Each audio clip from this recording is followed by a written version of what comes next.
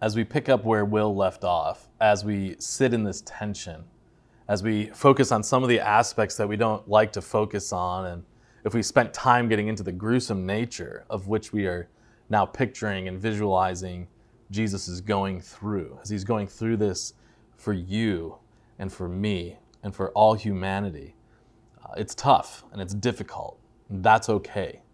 It's good to think through these things. And so as we now start to look at his death, death isn't something we like to talk about. Death isn't something we really focus on, and especially when we now know the truth and we see the reality of what Jesus did, it's glorious. But at this moment, picture yourself as a follower of Jesus at this time. And from a distance, or maybe you can't even see what's happening, or you've already run because you're scared they're coming after you next. But you're watching this take place. So we'll pick it back up in Luke 23, starting in verse 44. It was now about noon, and darkness came over the whole land until 3 p.m, for the sun stopped shining, and the curtain of the temple was torn in two. Jesus called out with a loud voice, "Father, into your hands I commit my spirit." When he had said this, he breathed his last. The centurion, seeing what had happened, praised God and said, "Surely this was a righteous man."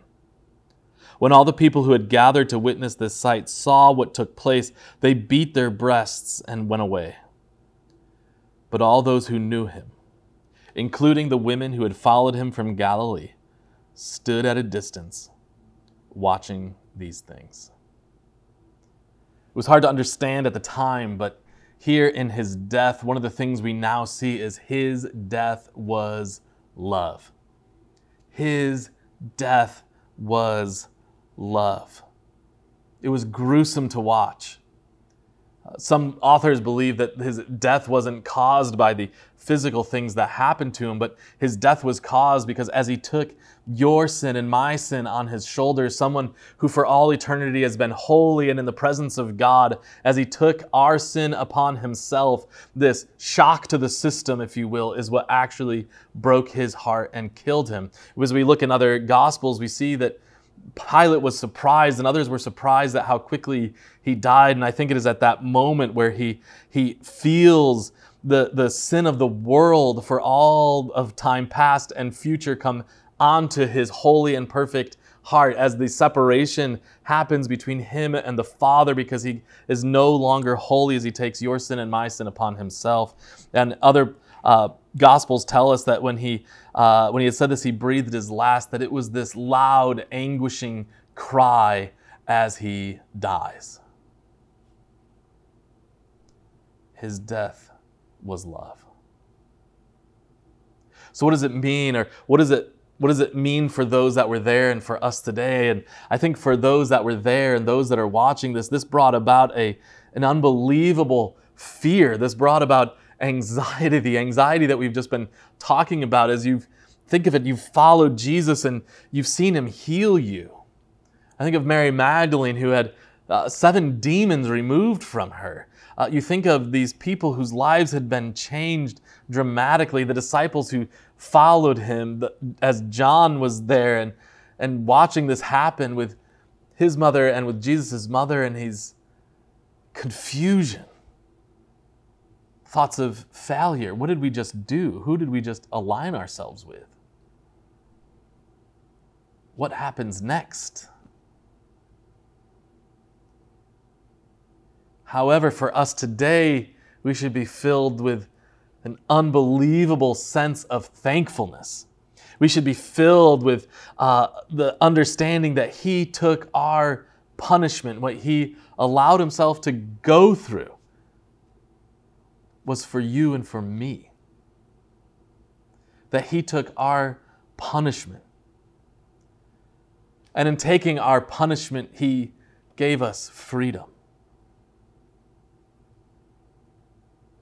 You see, his death was the extreme cost for our sin, to have just been beaten, to have just been having a crown of thorns placed upon his head, to have just been crucified, it wasn't enough. Our sin caused his death. His death demonstrated, as Ephesians 3 says, how wide and long and high and deep is the love of Christ that surpasses knowledge. Christ had to go through this. It was part of the process of you and I being able to have access to the Father through Jesus Christ, was him taking our punishment. There had to be punishment. Paul writes in Hebrews chapter 5, starting in verse 6, "You see, at just the right time, when we were still powerless, Christ died for the ungodly. Very rarely will anyone die for a righteous person, though for a good person someone might possibly dare to die. But God demonstrates his own love for us in this: while we were still sinners, Christ died for us. Since we have now been justified by his blood, how much more shall we be saved from God's wrath through him? For if, while we were God's enemies, we were reconciled to him through the death of his Son, how much more, having been reconciled, shall we be saved through his life? Not only is this so, but we also boast in God through our Lord Jesus Christ, through whom we have now received reconciliation." I want you to, wherever you are right now, if you're listening to this, if you're watching this, I want you to take some time and meditate. I'm going to read a part of the book Gentle and Lowly, written by Dane Ortland, which is a book I cannot recommend enough. But in this book, and I want you to, again, close your eyes and think through what is being told to us here. What we're seeing in this passage in Christ's death, what we're seeing in Romans chapter 5. And I want you to think through what Dane Ortland is writing. He writes, "God didn't meet us halfway. He refused to hold back, cautious, assessing our worth. That is not his heart. He and his Son took the initiative on terms of grace and grace alone, in defiance of what we deserved. When we, despite our smiles and civility, were running from God as fast as we could, building our own kingdoms and loving our own glory, lapping up the fraudulent pleasures of the world, repulsed by the beauty of God and shutting up our ears at his calls to come home, it was then, in the hollowed out horror of that revolting existence, that the Prince of Heaven bade his adoring angels farewell. It was then that he put himself into the murderous hands of these very rebels in a divine strategy planned from eternity past to rinse muddy sinners clean and hug them into his own heart, despite their squirmy attempt to get free and scrub themselves clean on their own. Christ went down into death, voluntary endurance of unutterable anguish, while we applauded. We couldn't have cared less. We were weak, sinners, enemies. It was only after the fact, only once the Holy Spirit came flooding into our hearts, that the realization swept over us. He walked through my death, and he didn't simply die, he was condemned. He didn't simply leave heaven for me, he endured hell for me. He, not deserving to be condemned, absorbed it in my place. I, who alone deserved it. That is his heart. And into our empty souls, like a glass of cold water to a thirsty mouth, God poured his Holy Spirit to internalize the actual experience of God's love. What was the purpose of this heavenly rescue mission? God shows his love for us. The Greek word for shows here means to commend demonstrably, to hold forth, to bring into clear view, to put beyond questioning. In Christ's death, God is confronting our dark thoughts of him and our chronic insistence that divine love must have an endpoint, a limit, a point at which it finally runs dry. Christ died to confound our intuitive assumptions that divine love has an expiration date. He died to prove that God's love is, as Jonathan Edward puts it, an ocean without shores or bottom. God's love is as boundless as God himself. This is why the Apostle Paul speaks of divine love as a reality that stretches to an immeasurable breadth and length and height and depth. The only thing in the universe as immeasurable as that is God himself.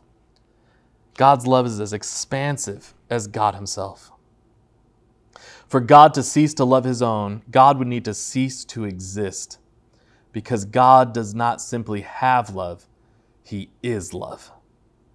In the death of Christ for us sinners, God intends to put his love for us beyond question.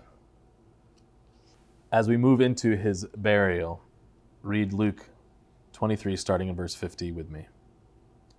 Now there was a man named Joseph, a member of the council, a good and upright man who had not consented to their decision and action. He came from the Judean town of Arimathea, and he himself was waiting for the kingdom of God. Going to Pilate, he asked for Jesus' body.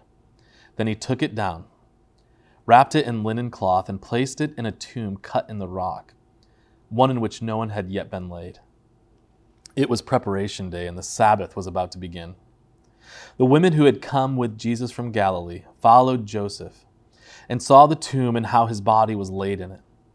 Then they went home and prepared spices and perfumes, but they rested on the Sabbath in obedience to the commandment. His burial, it was always part of the plan.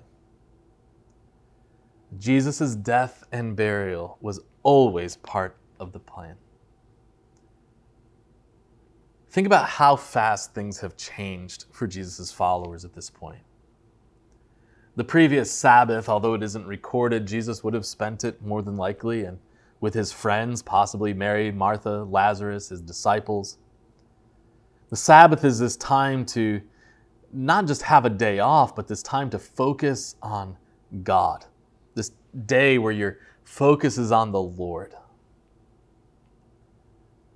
And one week you're celebrating the Sabbath with your friend, your teacher, the one that you believe is the Son of God, the Messiah. Think of that for a moment. Spending your Sabbath with Jesus. Listening to his teaching, talking with him as a friend. Side note, I believe that's how your Sabbath is supposed to be. The next day, as we celebrated last week, Jesus comes riding in on a donkey. And you're celebrating him as king, as the Messiah. And now, less than a week later, the following Sabbath, your best friend has been viciously murdered and crucified. You've watched him die. You've watched the Romans put a spear in his side and realized that he has already died. The Sabbath is coming up, and here we see Joseph, and he goes and asks Pilate for the body, and he's granted. And Joseph, when it says a member of the council, he was another Pharisee, and Joseph of Arimathea more than likely was a very wealthy man. And now here is a wealthy man, and another gospel tells us that Nicodemus is helping him, that we met in John chapter 4. They're lowering this gruesome, what was left of a man, down from a cross. And they start preparing him to go into the grave. Think about what is going on again as putting yourself there. We have Joseph of Arimathea and Nicodemus, who I'm sure were just going through this extreme confusion. John chapter 3, John 3:16 that we all know so well, that is Jesus explaining what it is to know him. Nicodemus has heard this talk of being born again from Jesus, and now he's there going, I believed in this guy, and now he's dead. Joseph of Arimathea, as Pharisees, they would have known the Old Testament scriptures through and through, and they seem to now be following after Jesus, and yet they're wrapping his body knowing that he was dead. The women, I see them as having extreme sadness. They go home, and the preparation day was trying to get everything done in advance before sundown and Sabbath began. And they're getting their spices together. They're getting everything they need so that as soon as they can on daybreak of Sunday morning, they can go to the tomb and finish the burial process. And then I think of the disciples, who I'm sure, like Joseph and Nicodemus, there was extreme confusion. Who, like the women, there was extreme sadness, but also as a disciple, as somebody who you have now for 3 years been following with Jesus, you were known as one of his own, his leadership team, if you will. I'm sure there was extreme fear because are they coming for me next? And we see this when they're hiding in an upper room. They don't know what's going to happen next. The fear and anxiety that would have gripped them at this time. You see, for them, everything seemed hopeless. But starting the next day, starting that Sunday morning, there was an eternal hope present, not just for them, but for you and I. That eternal hope is what now we've been tasked with, to bring that eternal hope to our neighbors and our coworkers and our families and our fellow students and wherever it is that you are. That eternal hope is what we live out. You see, all of their hope seemed completely lost. For us, we always have hope, an eternal hope that was promised long ago and that we celebrate today. It was always part of the plan. They didn't understand what we know now. Jesus had to take our sins to the grave as part of the process of forgiving them. In Psalm 103 that we'll read in a minute, we see that is how they are separated from God. That is how our sins have been removed. That is how Jesus died. His blood covered our sins. He took our sins upon his shoulders, and when he died, he took them to the grave. And when he rose again, he left them there. This goes back to the curse in the Garden of Eden in Genesis chapter 3. Said that Satan would bruise his heel, but he would crush the serpent's head. Understand, Satan and his followers on this day, they are rejoicing. They think they've won, not realizing that this was part of their defeat, that Jesus would have the ultimate victory. I love the old hymn named One Day. The chorus goes, living, he loved me. Dying, he saved me. Buried, he carried my sins far away. Rising, he justified, freely forever. One day he's coming, oh glorious day. As we move into this next section of meditation, again, I want you to just think through these first 18 verses of Psalm 103. If you can, close your eyes. Think on this scripture that I am reading. David writes, praise the Lord, my soul. All my inmost being, praise his holy name. Praise the Lord, my soul, and forget not all his benefits, who forgives all your sins and heals all your diseases, who redeems your life from the pit and crowns you with love and compassion, who satisfies your desires with good things so that your youth is renewed like the eagles. The Lord works righteousness and justice for all the oppressed. He made known his ways to Moses, his deeds to the people of Israel. The Lord is compassionate and gracious, slow to anger, abounding in love. He will not always accuse, nor will he harbor his anger forever. He does not treat us as our sins deserve, or repay us according to our iniquities. For as high as the heavens are above the earth, so great is his love for those who fear him. As far as the east is from the west, so far has he removed our transgressions from us. As a father has compassion on his children, so the Lord has compassion on those who fear him. For he knows how we are formed. He remembers that we are dust.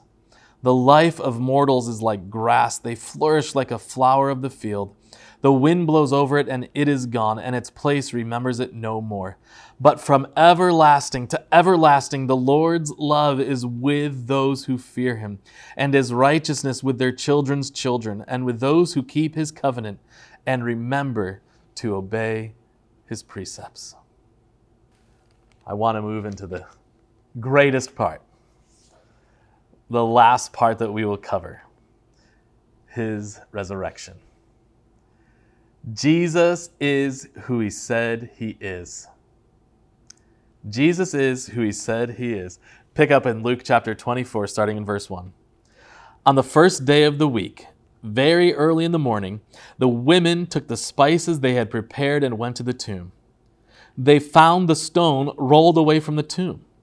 But when they entered, they did not find the body of the Lord Jesus. While they were wondering about this, suddenly 2 men in clothes that gleamed like lightning stood beside them. In their fright, the women bowed down with their faces to the ground, but the men said to them, "Why do you look for the living among the dead? He is not here. He has risen." I'll read that again because I couldn't hear you say amen. He is not here. He has risen. Remember how he told you, while he was still with you in Galilee, the Son of Man must be delivered over to the hands of sinners, be crucified, and on the third day be raised again. Then they remembered his words. When they came back from the tomb, they told all these things to the 11 and to all the others. It was Mary Magdalene, Joanna, Mary the mother of James, and the others with them who told this to the apostles. But they did not believe the women, because their words seemed to them like nonsense. Peter, however, got up and ran to the tomb. Bending over, he saw the strips of linen laying by themselves, and he went away, wondering to himself what had happened.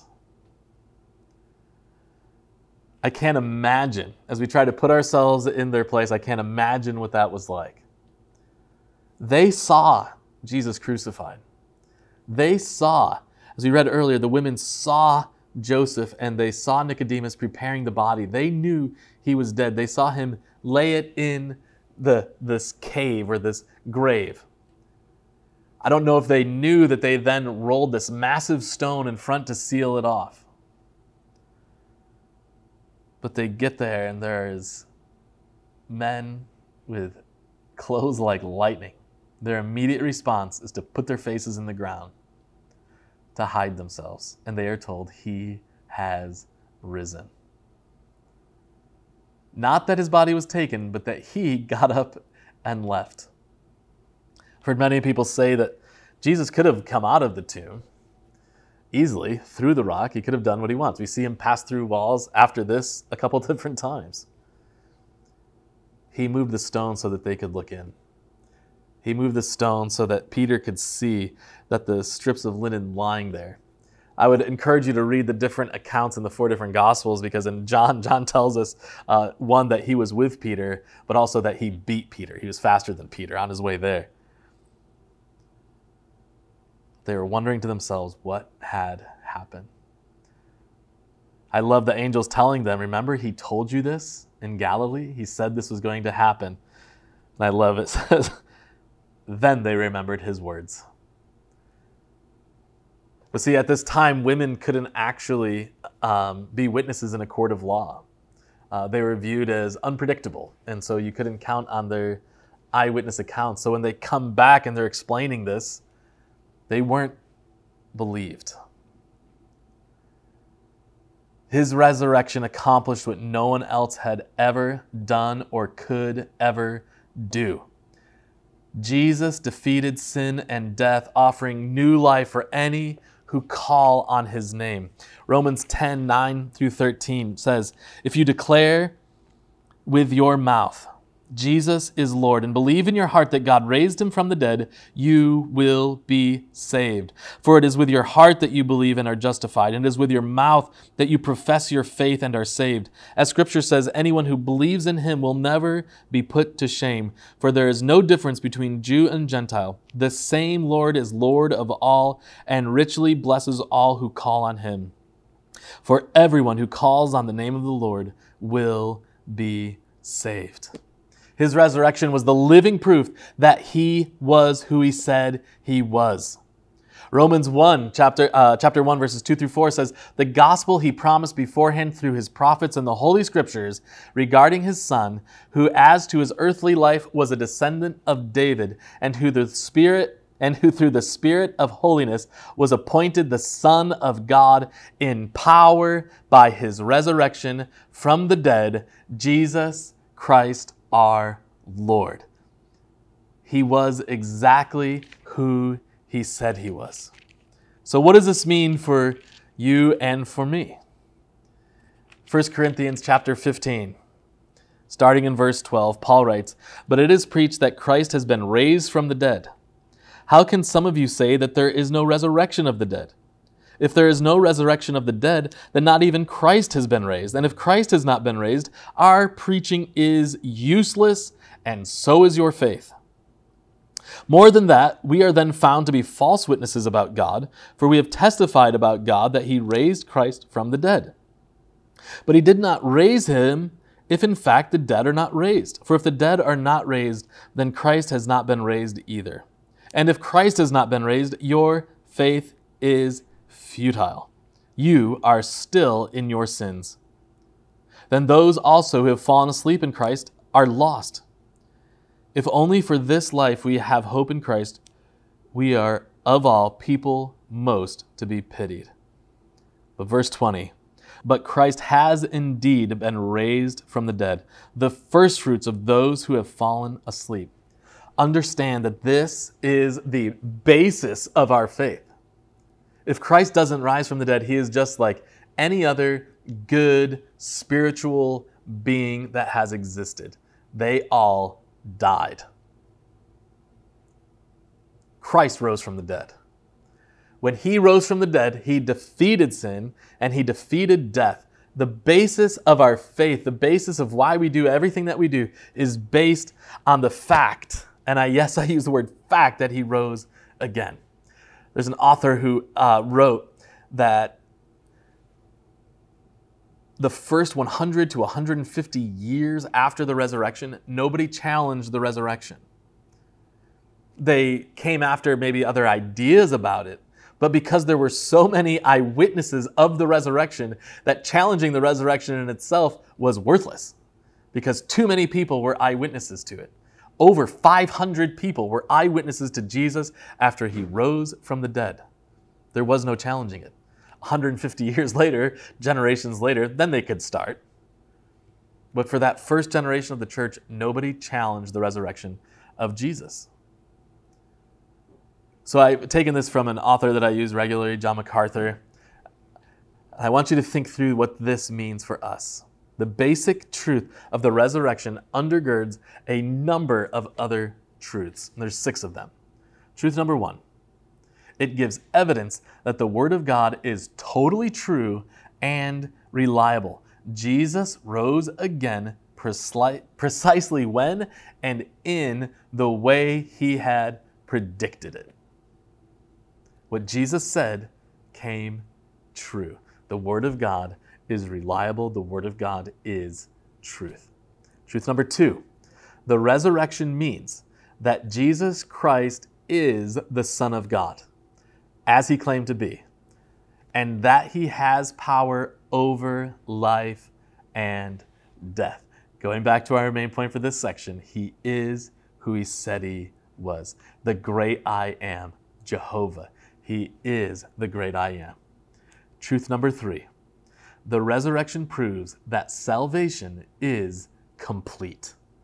That on the cross, Christ conquered sin, death, and hell, and he rose victorious. Truth number 4. The resurrection proves that the church has been established. Jesus had declared, "I will build my church, and the gates of Hades shall not overpower it," in Matthew chapter 16. His resurrection proved that death itself could not prevent Christ from establishing his church, the body and bride of Christ. Truth number 5.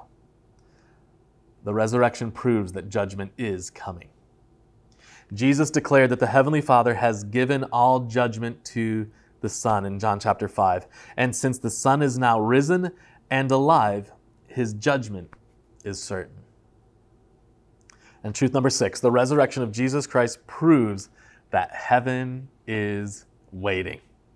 Jesus promised, "In my house are many dwelling places. If it were not so, I would have told you, for I go to prepare a place for you." That's recorded in John chapter 14. This is one of the many things that Jesus told in chapter 13, going all the way through. These are the last week of Jesus' life. Nobody recorded more in the Gospels more than John of that last week of what he's sharing with his disciples. And he's telling them, "I go and prepare a place for you," that there is eternal life, and that when we put our faith in him, when we make Jesus the forgiver of our sins and the leader of our life, we have this eternal life. Because Christ is alive by the resurrection, believers have the assurance that he is now preparing a heavenly dwelling for them. So you go into this time of meditation as we close out. Staying in 1 Corinthians chapter 15. Paul writes, "Death has been swallowed up in victory. Where, O death, is your victory? Where, O death, is your sting? The sting of death is sin, and the power of sin is the law. But thanks be to God. He gives us the victory through our Lord Jesus Christ. Therefore, my dear brothers and sisters, stand firm. Let nothing move you. Always give yourselves fully to the work of the Lord, because you know that your labor in the Lord is not in vain." That's what I want to leave you with. When we stop and we pause and we meditate, we think through all that Jesus has accomplished for us. His trials, his crucifixion, his death, his burial, and his resurrection. He did this for you and I so that we could have forgiveness, so that we could have eternal life, but that we can have freedom, that we can have the Holy Spirit indwell us so that we can go, stand firm, always be doing the work of the Lord, always be doing everything for his glory, pointing people to the work that Jesus accomplished when he defeated sin and death so that all the glory goes to God. As we are ambassadors of this reconciliation that if you are a believer in him, you have experienced, our mission is to be that ambassador, to bring other people into that saving knowledge of Jesus Christ. Lord, we thank you so much for your unbelievable, unmeasurable love for us. In that while we were yet sinners, Christ died for us. That he endured the punishment that we so deserve, that he endured that for us, that he brought our sins to the grave so that we no longer have to pay the price for him, but Lord, that he rose again, that you demonstrated your power over sin and death so that anyone who calls on your name will be saved. Lord, I pray that if there's people that are watching or listening to this right now, that you would work in their hearts, that if they've never done this, that they would call out to you, that they would believe that you are exactly who you said you are.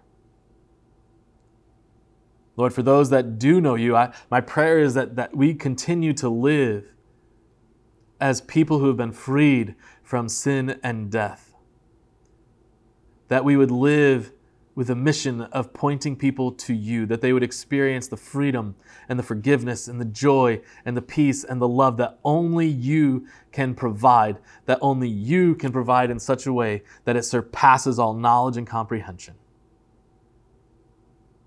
And I pray these things in Jesus' name. Amen.